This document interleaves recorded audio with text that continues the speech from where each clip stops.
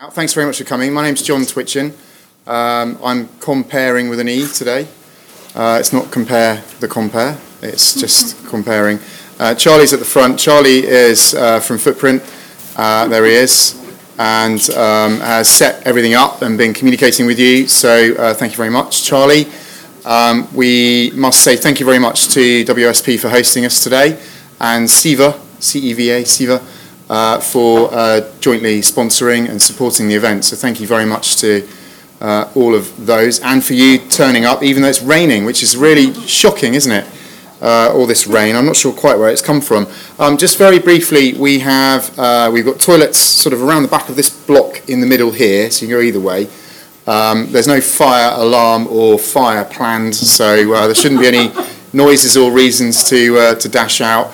And we're locked in for a short while, and then there's a reward at the end in the form of fruit-based drinks, which may well have been through an alcoholic process, which is great news for most of us, and some non-alcoholic processed fruit-based drinks as well, I'm sure. So I think that's all the intros. There's a Wi-Fi code which is on your sheets, but cleverly camouflaged by having been printed over something else, but you can see it there, or it's on that shiny plaque on the window ledge there.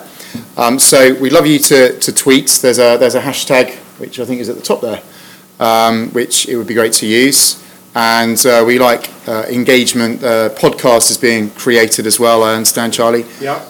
Which is good, so you'll be able to watch back and all the rest of it. So that's all good news. So just by way of introduction, I'm personally very excited about this event because it brings together a bunch of different issues, two particularly important issues for my money. And I think it's the first time, well, certainly I'm aware of, that we've really had this kind of mix of people talking about these issues in the same room. So it's a fundamental of how cities work, and also, why cities can and should be more sustainable places to live, work, and learn, and of course eat. And that's a fundamental. Cities, towns, the areas around those cities and towns are increasingly congested. It's definitely an issue. We all see it, particularly in the UK. And the way we transport all the stuff we need, as well as probably, I think we'd agree, a lot of things that we probably don't need, but we still end up with. I just cleared out a wardrobe. Well, I haven't. I've got to do that job when it's been cleared out for me. I need to look through the stuff that I thought I didn't need or did need. And it's all coming into sharp focus. I think there's a few t-shirts. Not moving out. It's not on the lawn. Don't worry. Shut down. Yet. So things like emissions, waste, and packaging are all coming into sharp focus. It's not just around congestion. It's not just about urbanisation, if you like. There's a whole load of issues that really, I think it's fair to say, are catching up with us after the last 20, 30, 40 years or so. And thinking about emissions in particular, over the last 20 years, the number of vehicles on the road has increased by 40%. So that's quite significant. The largest increase was for light goods vehicles, and I think we'll see some interesting statistics around that and the impact of it from two different perspectives during this afternoon's session. Growth in HGVs 15%, motorbikes have grown by 64% in number, not in length. Buses and coaches have fallen by 1% over the last 20 years, and emissions from LGVs have increased, and overall emissions, obviously the trend is down the last year or so, slightly kicked up. I think that's partly looking at the CO2 in particular, thinking about diesel and the transition to petrol and all of that. So all of those issues are in the melting pot. And technology perhaps is part of the problem. It's also obviously part of the solution. We're creating demand, just-in-time expectations, in my hand, please, right now, kind of stuff going on, especially in a city. But it's obviously part of the answer as well. The technology that's coming through, which we're going to touch on again today. So our adoption in the UK of technology is quite interesting. So we're the biggest online shopping group of people in the world, by number, not by percentage. We've really adopted technology. You're on the bus or the train. You're already doing your shopping. It's ready for you to collect or have delivered. whole load of other issues around food being... are we right at the end then? That's interesting, isn't it? It was at the start. Thank you very much.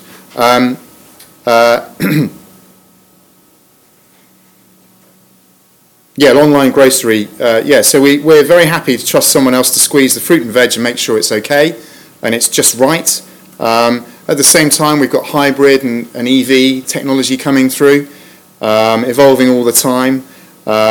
Just recently at the Nürburgring, a new lap record was set by an electric vehicle. Absolutely immense to watch on board. I think quite exciting actually, and far from quiet. I doubt the shopping would have been in too good condition at the end of it, and anything you'd eaten for lunch or breakfast for that matter.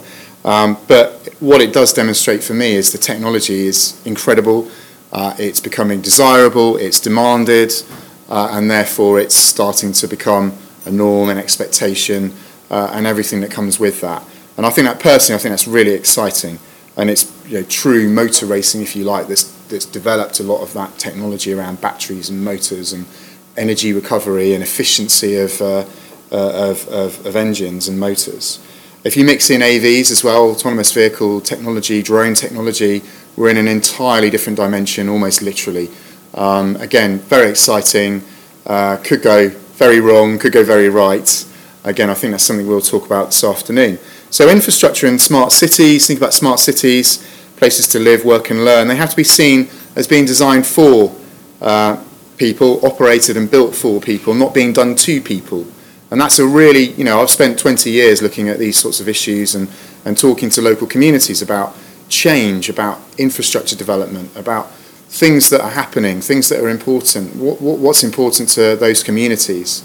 But dealing with that change management process. So I think we've all got quite an important role to play in this, which is why I think it's quite exciting all these things come together. So that's why today's really important. You're going to have a chance to ask questions. If you've got a question, put your hand up. If I think you might have a question and you haven't put your hand up, I will volunteer you, just by sort of looking at you and kind of feeling, okay, I think they've got a question. So be prepared with a question. That would be great. We really want this to be as interactive as possible. And on that basis, I will stop talking now. I'm going to hand over in just 1 second to Rachel Skinner from WSP. Rachel is going to talk about the likely changes, the things that are happening in transport and mobility, and the impact that is and will be having on food service and the role that the interaction it plays with increasingly smart and sustainable places where we live, work and learn. So Rachel, over to you, if that's okay.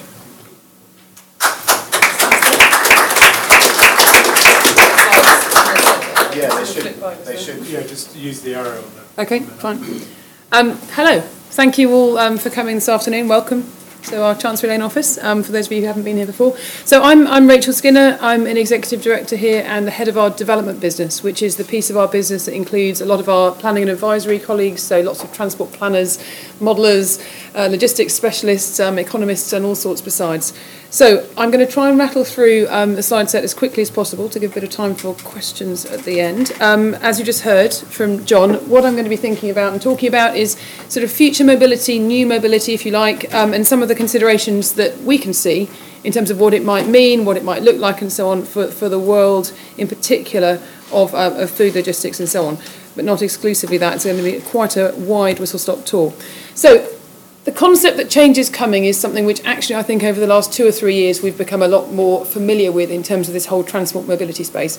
When I first started talking about some of the stuff I'm going to mention today, I was very much the crazy lady in the corner. I was very much and I'm not kidding, it was very much kind of, this is all very lovely, but when is she going to stop talking and when are we going to get serious about what's really happening?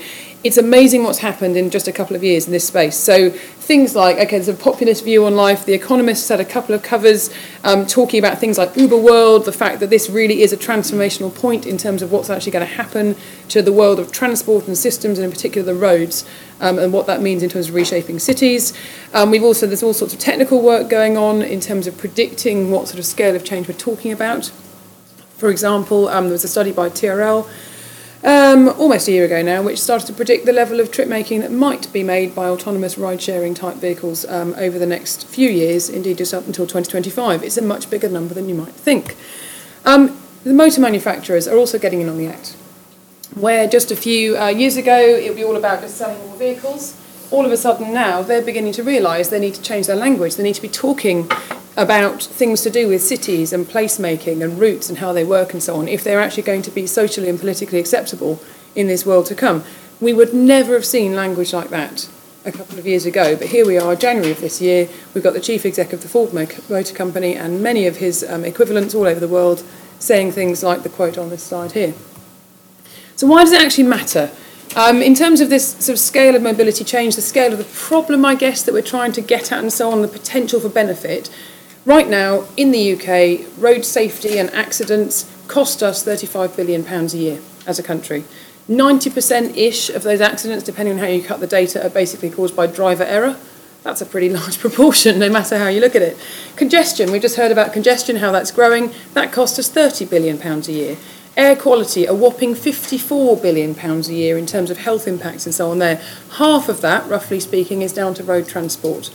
Those are all the negatives, the things we might want to fix. In addition to that, if we start to put together our places and our transport networks and so on in a much, much smarter way, we can start to reuse space in different ways. We can start to regenerate and develop new areas completely differently. So there are actually place-making, land value benefits in there as well. Who knows what those are worth, because actually we've not been in this space before in quite the same way, but there's no doubt there's an upside of many, many billions sitting there as well. So there's all kinds of reasons why we want to attack this problem, and the things I'm about to talk about in terms of what's actually changing all play a part in terms of making those changes. I'll come back to this quote right at the end as well, but to me, it doesn't matter which sector of, which industry we look at and so on, it's all about understanding what changes lie ahead and actually figuring out, okay, so what's our response? It doesn't matter whether we're looking at food logistics, whether we're looking at energy, whether we're looking at, wider retail stuff, whether we're looking at residential, whether we're looking at the transport network operators. If you know what you want, you've got a much better chance of getting what you want. If you don't know what you want and you just roll with the punches, the chances are you're going to end up with the bits that everybody else didn't want in the grand scheme of things. So hopefully some of what I'm about to talk about might help to sort of start to form some of those thoughts in terms of directions of travel and so on that some of you might want to start thinking about taking.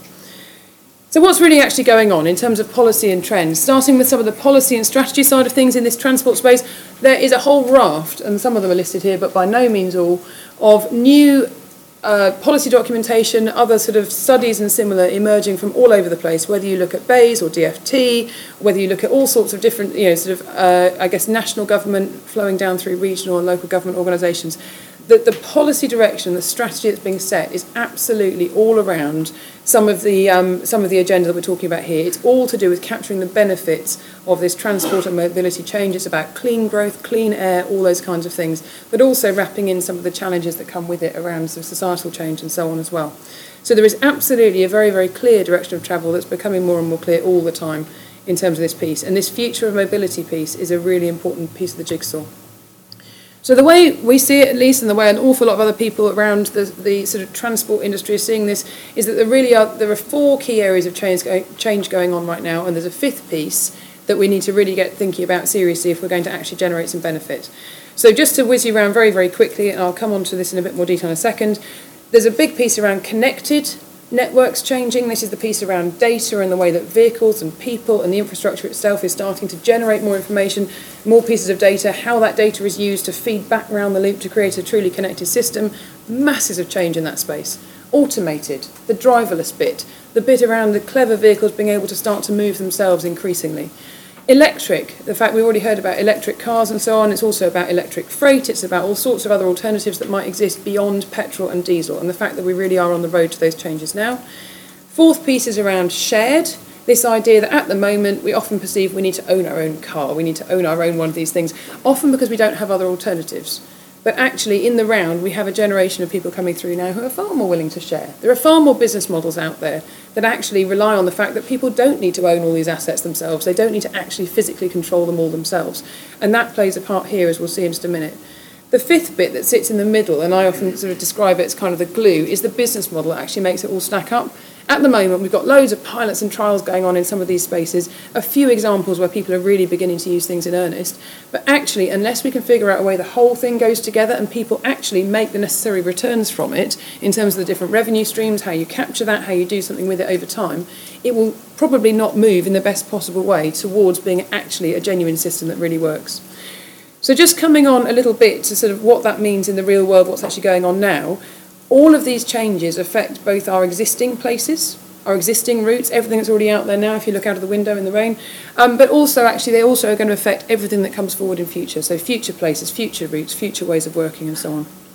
So in terms of what's actually happening now in the connected and automated space, you've got all sorts of different types of vehicles emerging. So you've got the sort of the specialist pods, which are very, very highly automated. They're able to do almost everything themselves in terms of deciding how to move around, tending to be quite slow speed at the moment because fast plus really complex is still quite difficult.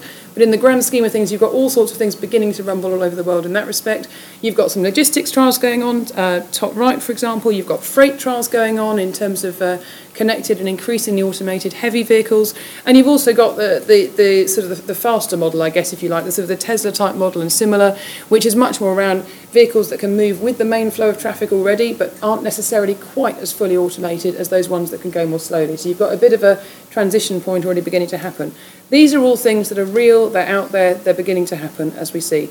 So there is very little doubt that we're on that path towards an increasingly connected set of systems and an increasingly driverless or automated set of ways of working in terms of all different types of vehicles.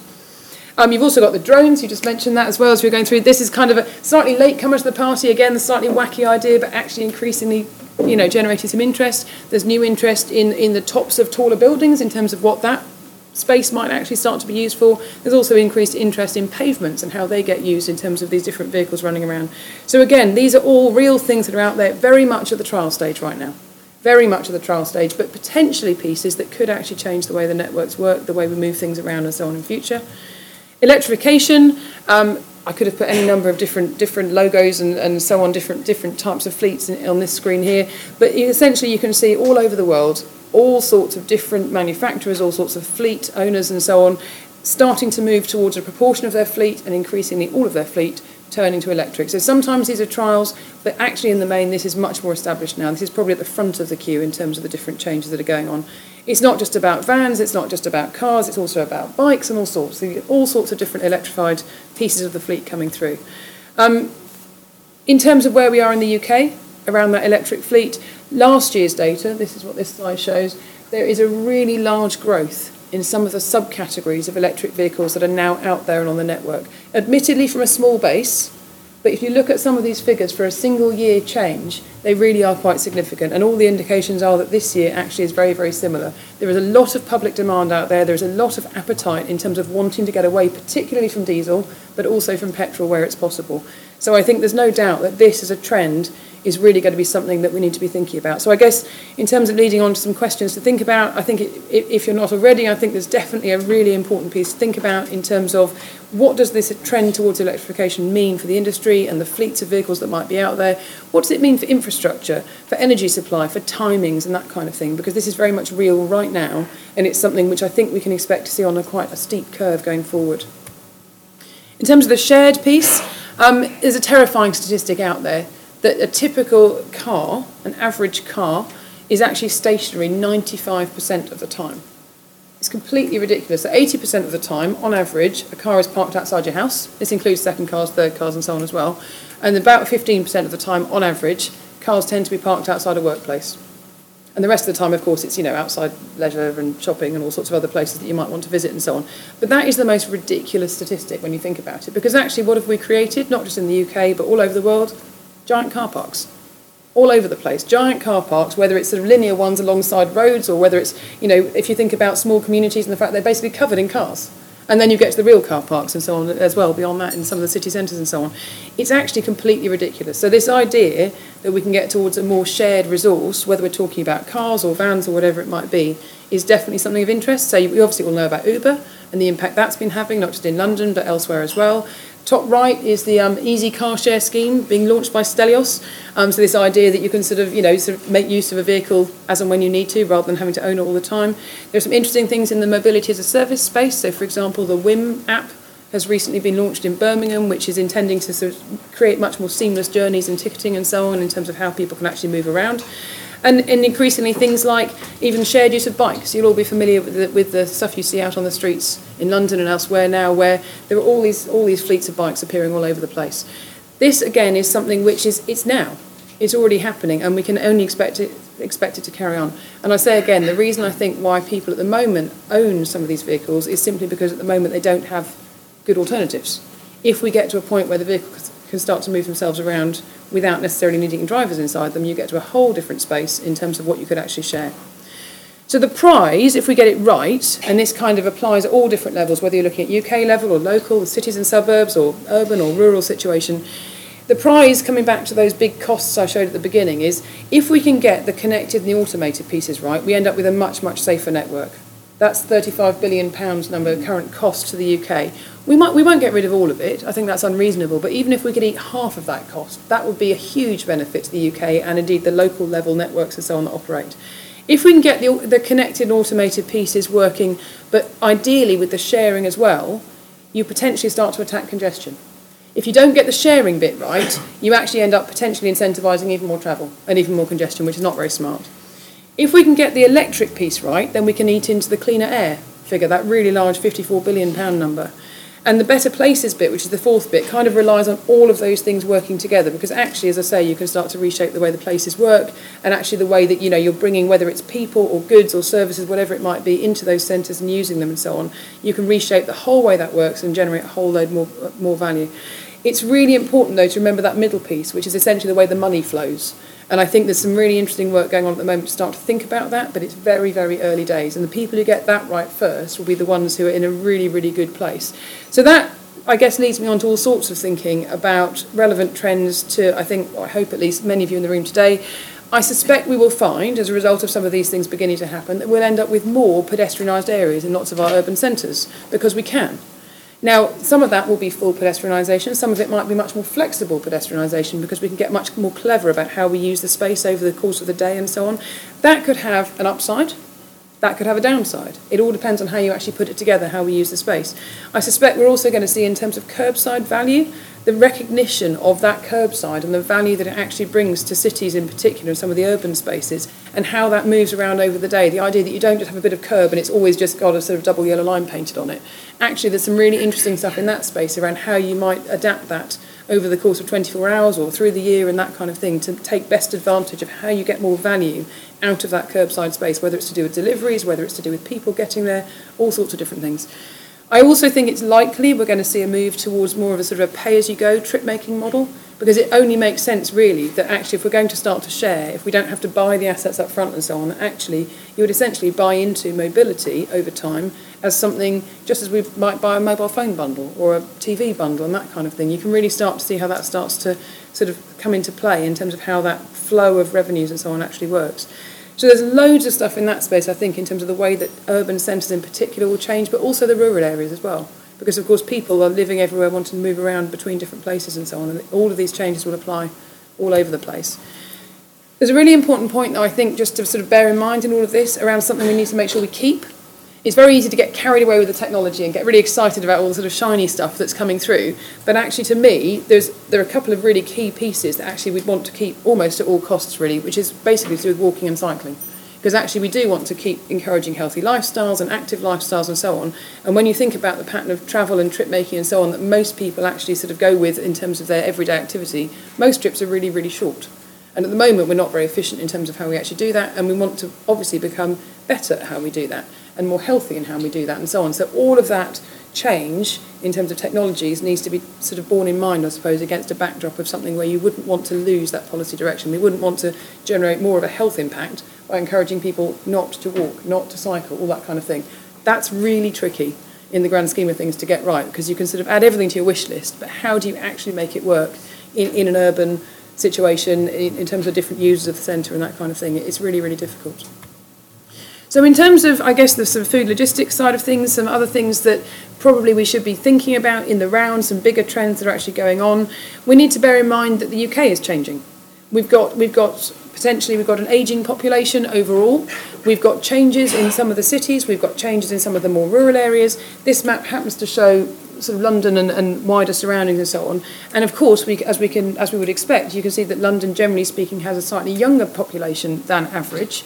So there's a question there about what does that mean in terms of London, what does it mean in terms of other areas, what does it mean in terms of the surroundings, what does it mean for the further flung centres and that kind of thing. How will these needs vary? What does that mean in terms of retail, specifically food logistics, in terms of needs, in terms of what's actually going to be happening? There is a very definite shift going on, and we can expect to see that carrying on, but in the context of the overall population gradually getting older. In terms of digital connectivity as well, it's just worth bearing in mind that a lot of what I've been talking about there relies on the fact that we will be better connected than we are now. In reality, we're quite fortunate where we are here at the moment in the middle of London, because actually we are pretty well connected. We've done quite well on things like sort of 3G networks and so on, but actually in the grand scheme of things there is a very long way to go. We certainly haven't got 4G coverage across everywhere and anywhere at the moment by any means, and beyond that, we're already busy talking about 5G and beyond, but actually in reality we need to start to fix some of the stuff that we need to just get everybody else up to a certain base level before we get too excited about 5G, 6G, 7G and all the rest of it. And so actually there's an awful lot of stuff that we need to be thinking about so that actually the right solutions come through in the right places and actually they work locally as well as at a grander scale, I guess. In terms of timescales, coming towards the end here now, in terms of timescales, it's really difficult to predict exactly when all of these things are actually going to happen. This data is actually a little bit old now, so this comes from a report that was back in 2015, a sort of a finger in the air in terms of when might some of these trends start to take off. I think if the red line is kind of where we are now, there's no doubt that the decrease in that sort of I guess teal-coloured line, if that's what it is, that's the non-connected vehicles moving around the network of all types. So it's cars and vans and freight and so on. So clearly we started out some years ago with the whole network that really wasn't very well connected anyway to other vehicles or to the network itself and so on. As and when new vehicles are entering the fleet, the vast majority of brand new vehicles now are connected in some way, whether it's to the manufacturer or whether it's to other systems and that kind of thing, and we can definitely expect to see that carrying on. So I think that non-connected proportion will come down probably faster than that curve shows. At the same time, the level of connectivity of those new vehicles and so on, the purple line, is obviously going to rise to sort of compensate for that. And at the same time, we're going to see these increased levels of automation coming through as well. So the blue and then the sort of mustard-coloured lines are showing when that might start to happen. In reality, I think all of that actually compresses to the left. Things are happening much faster than people might have thought even a few years ago, like I say. So I guess to me that brings out lots of questions around what does this mean for kind of programming and investment, and how could this change customer and consumer behaviour, and especially the sort of the first and the last mile. How are people actually going to be moving around? What does it really mean in terms of how they get to and from different facilities? What are they going to expect at their door? What are they going to expect when they get to a town centre and so on? And overall, how do you, in terms of a portfolio investment and so on, think about how you might reduce risk? How do you play the game? How do you ride the right wave in terms of what's actually happening? There are some really, really big questions in all of that actually those who think about it and start to sort of, move things in a certain direction might well find that that's a pretty timely move, given that all of these other things are actually already underway. I guess just in sort of coming to the end, really, I think I've already mentioned this, but I think there's one really important point to make here, and it's about technology not being something we should be using for its own sake. It's actually something we need to be using in terms of actually enhancing lifestyles, quality of life, that kind of thing, generating meaningful long-run outcomes, whether those are commercial or social, whatever they might be. There's all kinds of reasons listed on the left-hand side there why you might be thinking about, encouraging some of these kinds of changes. Certainly that's what's going on at the national and regional and local level government side of things. But it's also then about turning it round and thinking, okay, so what does that mean in terms of, what's our own response going to be to these kind of things? Why do we want to get involved with some of these things? What might we start from? But it's also about thinking about what others are likely to be doing in that space and how it might all actually fit together, because clearly if you get all of that right in one big bundle, the whole thing becomes easier for everybody. Do we understand what's actually going on in terms of those policy decisions? Do we understand what's likely to change and when and that kind of thing? And if not, in terms of understanding those drivers, it would certainly be worth digging into that and starting to think about what that means in terms of the mobility side of things. So our approach in terms of how to think about this, and this is something we're doing with quite a number of clients already, is to figure out essentially where you are now, understand the appetite for change. So has anything I've just said there sparked off a thought in terms of, that's something we could be doing more of, or I need to find out more about that and so on. What's the actual appetite to make change quite soon? Who do you need to collaborate? That's kind of the third step. Who needs to be in the sort of tent in terms of those collaboration partners and so on? So that might be everything from local government, national government, through to other stakeholders in the area, other operators in similar spaces, co-professionals, whoever it might be. How can you adapt what you've already got? It's clearly not a case of, sort of reinvesting in absolutely everything all at once. How do you adapt what you've already got? How do you adapt the networks? How do you adapt the fleets, that kind of thing, in order to actually start to make these gradual changes? And then fifth step really is there something that's going to happen in a local sense or in a sector sense or an industry sense or something that might act as a bit of a springboard to really get some of these things changing fast? And if so, fantastic, take advantage of it. Obviously don't miss it when that sort of moment actually happens. And if not, if you can't see something, actually think about what might you create that might create that springboard to actually generate some of these changes, because there is no doubt that this direction of travel is something that is reasonably well set. And you can consider that across all of those 5 areas that I've been talking about all the way through. And that actually is turning into quite a useful way of kind of specifying and I guess understanding what's actually really going on and what you might want to do in terms of a strategy going forward. So in closing, I come back to the same quote again, really. To me, it's all about actually having a bit of a plan, even if you can't actually get every single piece of it done. If you know what you do actually want, you can at least start to baby step towards it, whereas you can't do that if you simply haven't got a plan in the first place. So, if you want to find out more, there's a couple of white papers that we've been writing over the last few years. You're obviously very welcome to find those online, or we can send copies or whatever we want to do. But it's not so much that from a point of view of trying to sort of plug this to you as the only answer and so on. It's much more about just trying to sort of, I suppose, spread the word in terms of actually what's really going on out there, what does it really mean, what's going on internationally, what's going on locally, what counts, what doesn't, what do you need to be thinking about and so on. So I would hope there might be something useful in what I've just said there that might make you start to think about some of these things a bit differently. As I say, you're welcome to have a more detailed look or ask questions in a minute and so on. And I think we've also got my colleague Giles on a panel in a second to carry on that kind of conversation. But in the meantime, thank you very much. So next up, we have got... I'm just going to we've got Bruce McVeigh. So Bruce... Here we go. Come across Bruce. Bruce is the Strategic Transportation Group Manager at City of London Corporation, and it looks like you've been working for 15 years, which is great. Well done. Around social, economic, and environmental benefits of safe and attractive urban environments, and spend some time with Cave and other people like that. So I'll leave you to go for it. All right, thanks, John. Good afternoon, everybody. So I just wanted to, I guess, before we get into the next panel, to provide a bit of more context for why we're here today and why these discussions we're having are so important, by just going into a bit of depth into the challenges and opportunities that we face in the square mile in terms of transport. So, as John said, I manage the strategic transportation team at the, we like to call things like groups at the city and give ourselves grand titles. There's actually only 5 of us, but I suppose it is a group of people.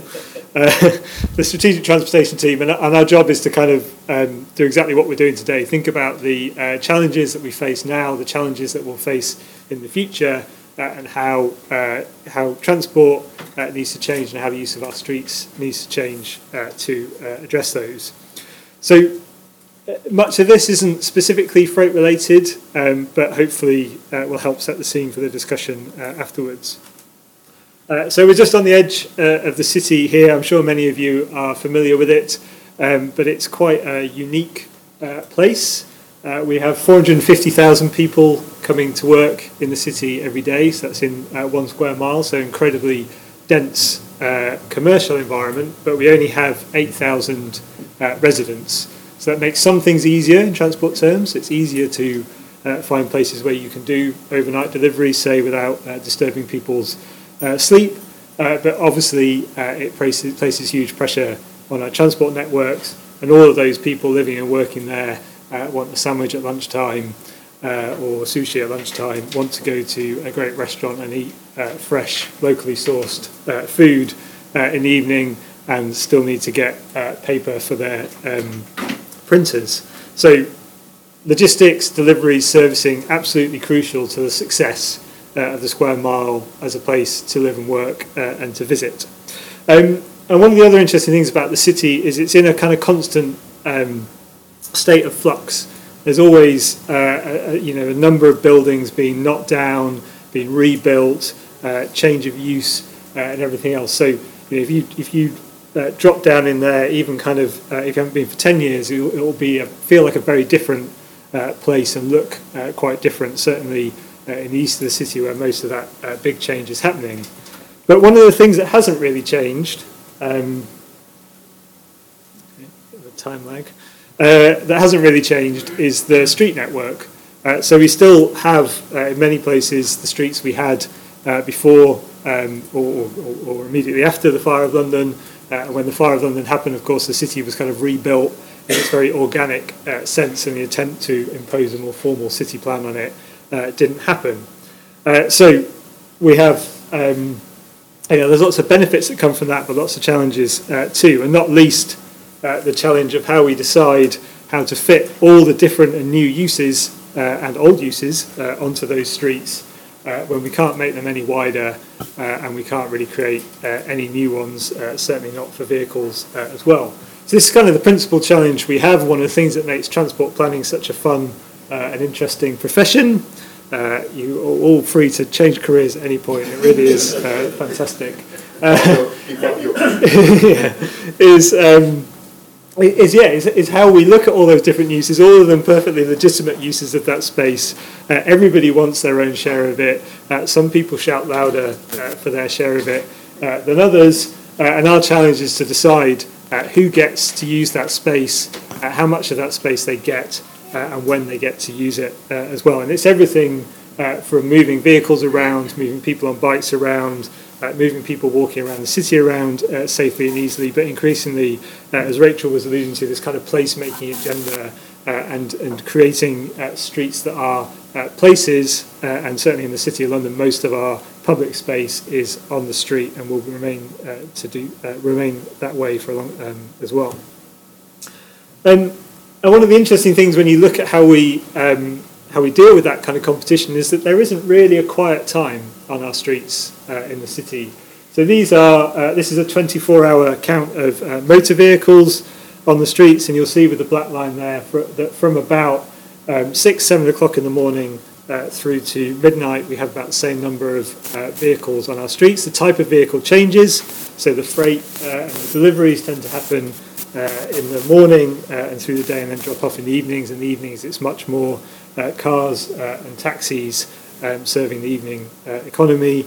But it's not like there's no vehicles on the street at kind of 3 o'clock in the morning. So we talk a lot about retiming, but it's not like there's a load of spare capacity in our street network at midnight that we can suddenly shove all of these delivery vehicles into.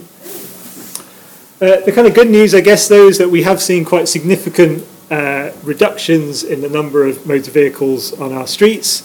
So overall, between now and 1999, about 50% fewer vehicles, and that reduction has happened pretty much across the board, whether it's cars and taxis, vans and lorries. We've seen reductions. We haven't seen a big increase in light goods vehicles, unlike lots of other places, motorcycles as well.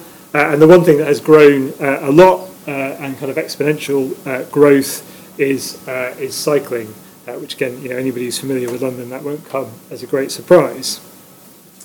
But of course, all those people cycling bring new demands and pressure on those streets. They want, understandably, I am one of those people, I want it as well, safe and attractive streets to cycle on, which often, in most places, certainly on busy city streets, means they need their own space that is protected away from motor vehicles. And this has perhaps been the biggest, most recent change to how London's streets function and how they look and feel, and will continue to do so as we go forwards. And we've recently, so we're writing a transport strategy at the moment that's looking at what needs to change over the next 25 years, and we started that process by asking people what they thought about the city's streets. And one of the questions we asked was, well, two questions was, what do you think about the amount of space that's given to people cycling on our streets, and what do you think about the amount of priority that's given to people cycling? And what this graph shows is that, so we also asked them what mode of travel they use to get around, and unless you travel in a private car, a taxi, or on a motorbike, almost 60% of respondents said that people cycling should be given more space on our streets and should be given more priority on our streets. So it's not just the people who ride bikes who are asking and recognise the need for streets to change in that way. So I've talked about motor vehicles, I've talked about cycling, but the main way that people travel around the City of London is on foot. And this is, again, those 24-hour counts. Everything down here is the motor vehicles. The kind of orangey brown is cycles, and the blue is people walking. So you'll see, in terms of numbers, absolutely huge, but also quite peaky. So we have those morning and evening peaks of people, in particular, walking to and from public transport. Lunchtime peak, as you'd expect.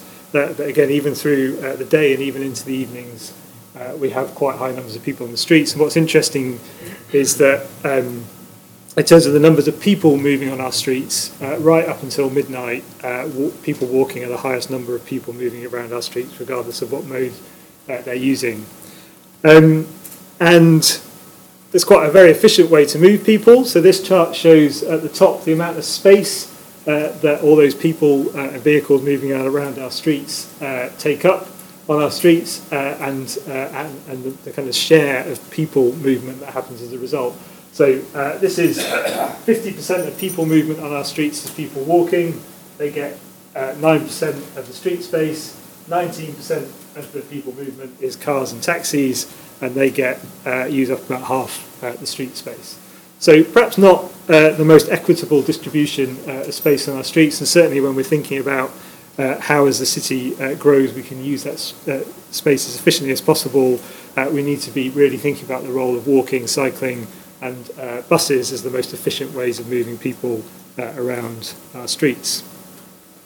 So all those people, not much share of the space. It's perhaps unsurprising, again, from the same survey, that 84% of people think our pavements are overcrowded. 60% think that people walking are given too small a share of street space, and 65% think that the needs of people walking under prioritised. So a big focus for the strategy is how we can reverse these figures, give people more space, address the overcrowding of our pavements and our crossings, and make walking the number one priority when we think about how our streets are used. And the experience of walking on the streets is, of course, is really important to what people think about the city, but it's really important from a safety point of view as well. So in 2016, there were 50 people killed or seriously injured on the city's streets, but half of those were people walking. And you can see here that we've seen an increase over the last few years in terms of the number of people killed and seriously injured when they're walking around the city. The numbers of people on the streets increases every year, but it's a very worrying trend, and one that we really kind of need to make some quite significant changes to the way our streets function and feel to address that. And all of this just becomes more challenging as the city grows. Obviously, Brexit may have an impact on this, but we still expect the city to continue growing over the coming decades. And if anything, all that Brexit will do is kind of perhaps slow the pace. But we're expecting about another 90,000 people to be working in the square mile by 2028. So all that competition for space is just going to increase. People will need to accommodate more people walking, but of course more people walking means more people working there, which means more people wanting sandwiches and everything else to go with it. So more fun for me and my team. And the city's also changing. We've already heard about all these restaurants demanding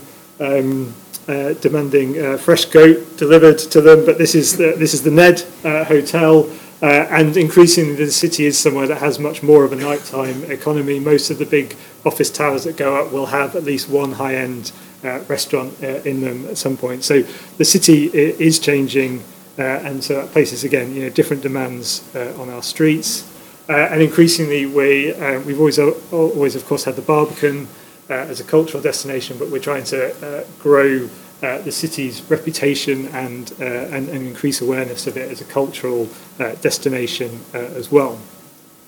So in terms of the strategy, just briefly, We've recently just consulted on the vision, aims and outcomes for that strategy, so the what do we want, before we finalise exactly how we'll get there to see what people want from it. In terms of what we want, we obviously want to make sure that people can get to the city safely and comfortably, and that goods can get there reasonably easily as well. And we want our streets to be places that inspire, so that people around the world look to the city as a best practice example of how you design and manage streets, and also that when they're thinking about where they might want to invest or to work, they see the city's public realm and its streets as one of the selling points for the city. And the delight part is really all about what the day-to-day experience of using those streets is like, and making it as easy and enjoyable as people. All of that is done to support the growth of the city and to make sure that it's an attractive place for people to work, live in, study and visit.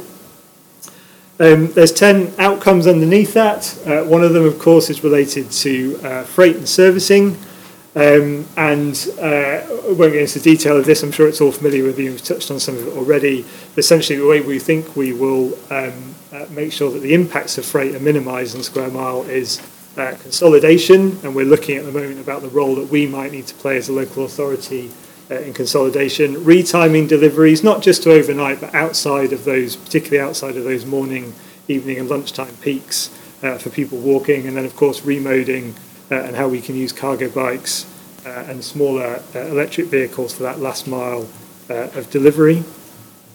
But just to finish then, I think, so there's 10 outcomes. One of those is related to freight, but really it's so important that we get that right, because it has an impact on how we deliver all the rest of the outcomes. So it has an impact on what it's like to walk around the city and spend time on our streets, what those vehicles are like and how many of them are, will help determine how clean and quiet the city is. We've talked a bit already about how the transport technologies might come around, but making sure that they actually deliver benefits rather than bring more complications. Of course, there's huge safety elements and everything here. So it's really great to kind of hear the discussion that's here today, because we're just finishing off the transport strategy now, so kind of helping us inform those proposals. But what I would say is, we're keen to talk to the industry, we're keen to understand the challenges. We understand that freight in itself is complex, and the food side of it is even more complex. The fresh fish deliveries is kind of become this mythical thing that it's always, we can consolidate everything, but the chef needs to see the fish. So that's fine. There'll probably always be some of that. But how can we think imaginatively and think innovatively about how we can address some of these challenges and make sure that our last mile delivery hubs, for example, are at a standard where they work from a food hygiene point of view and everything. So just to finish with a plea, I guess, of kind of keep in touch. If you've got ideas, we'd love to hear from you and talk to you, and I'm sure there'll be much more discussions to come as well. Thank you very much.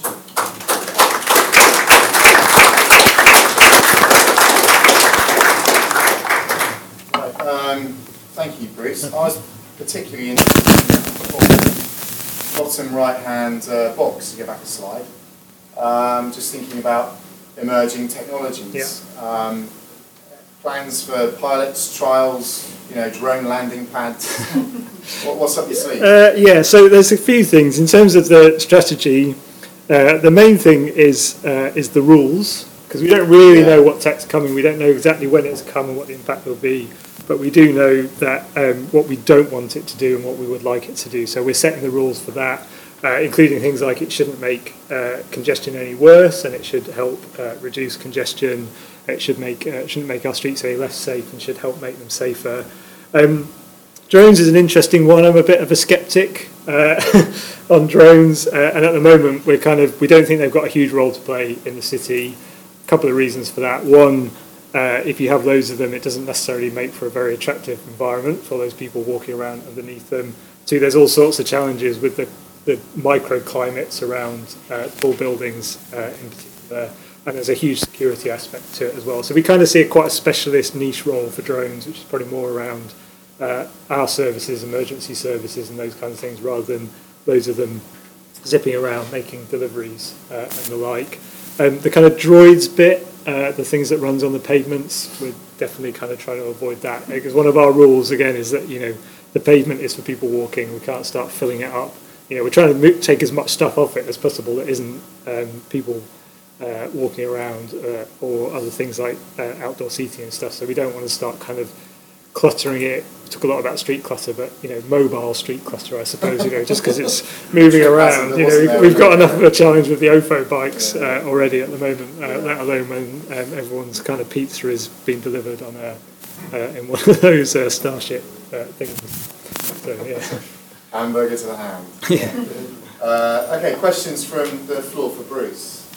And the microphone is coming at you. We just go to the 3/4 to the front. No, we're not. We're going 3/4 to the back. Hi, it's Paul Suter from CEVA. Just reflecting back on the statistic on the growth in cycle activity in the 18 years. Excuse me, pardon, how much is driven by commuter journeys as opposed to bicycle couriers? And we've seen a number of photo examples already. Yeah, I think most of it is certainly for the city is people commuting in and out. We're getting increasing numbers of cycle couriers, but in terms of the overall numbers, they're relatively small compared to the rest of it. I think what will be interesting with the growth of cycling is it will continue to grow. I think as a way of people getting into the city. It's more how it's then used as a way of moving people around the city or to destinations nearby, but then increasingly the use of cargo cycles for last mile deliveries within the city as well.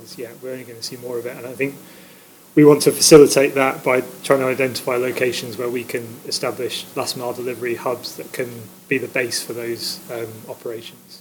Thank you very much for everyone for coming, and thanks in particular to the speakers and the panels. I think if there's one conclusion we can come to from this event, it's that the area of logistics and city logistics and what's happening to freight in cities is a really exciting and dynamic area, and there's a lot of exciting things happening.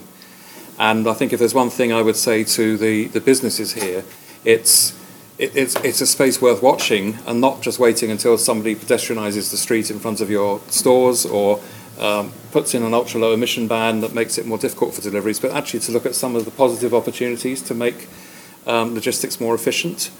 We think that there is a potential win-win. We shouldn't be naive, there have got to be compromises, but there is a potential win-win which makes cities more exciting and livable, but also maintains and perhaps improves the efficiency of supply chains as well, so that businesses aren't forced out of cities but can still thrive in cities. So that's really the conclusion that I drew from listening to the presentations and the speakers. And thanks again everybody for coming, and please join us for a chat afterwards. Thank you very much.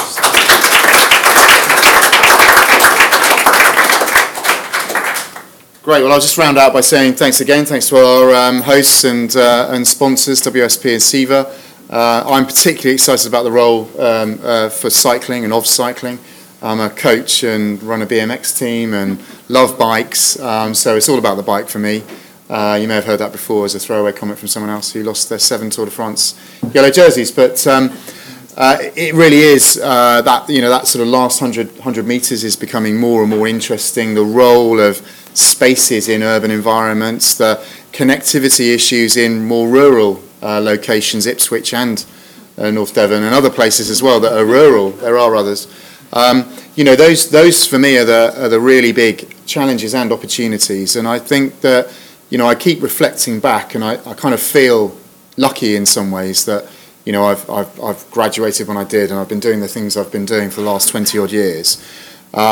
We've got some huge issues to deal with, whether it's plastics or air quality or congestion. We've got some fantastic opportunities as well.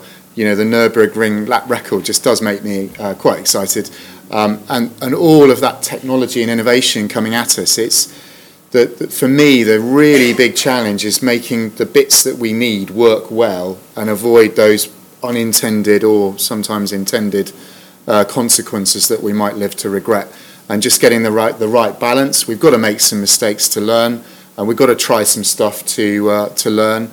But everything in measure and in its place, and I'm just really excited by the conversation we've had today.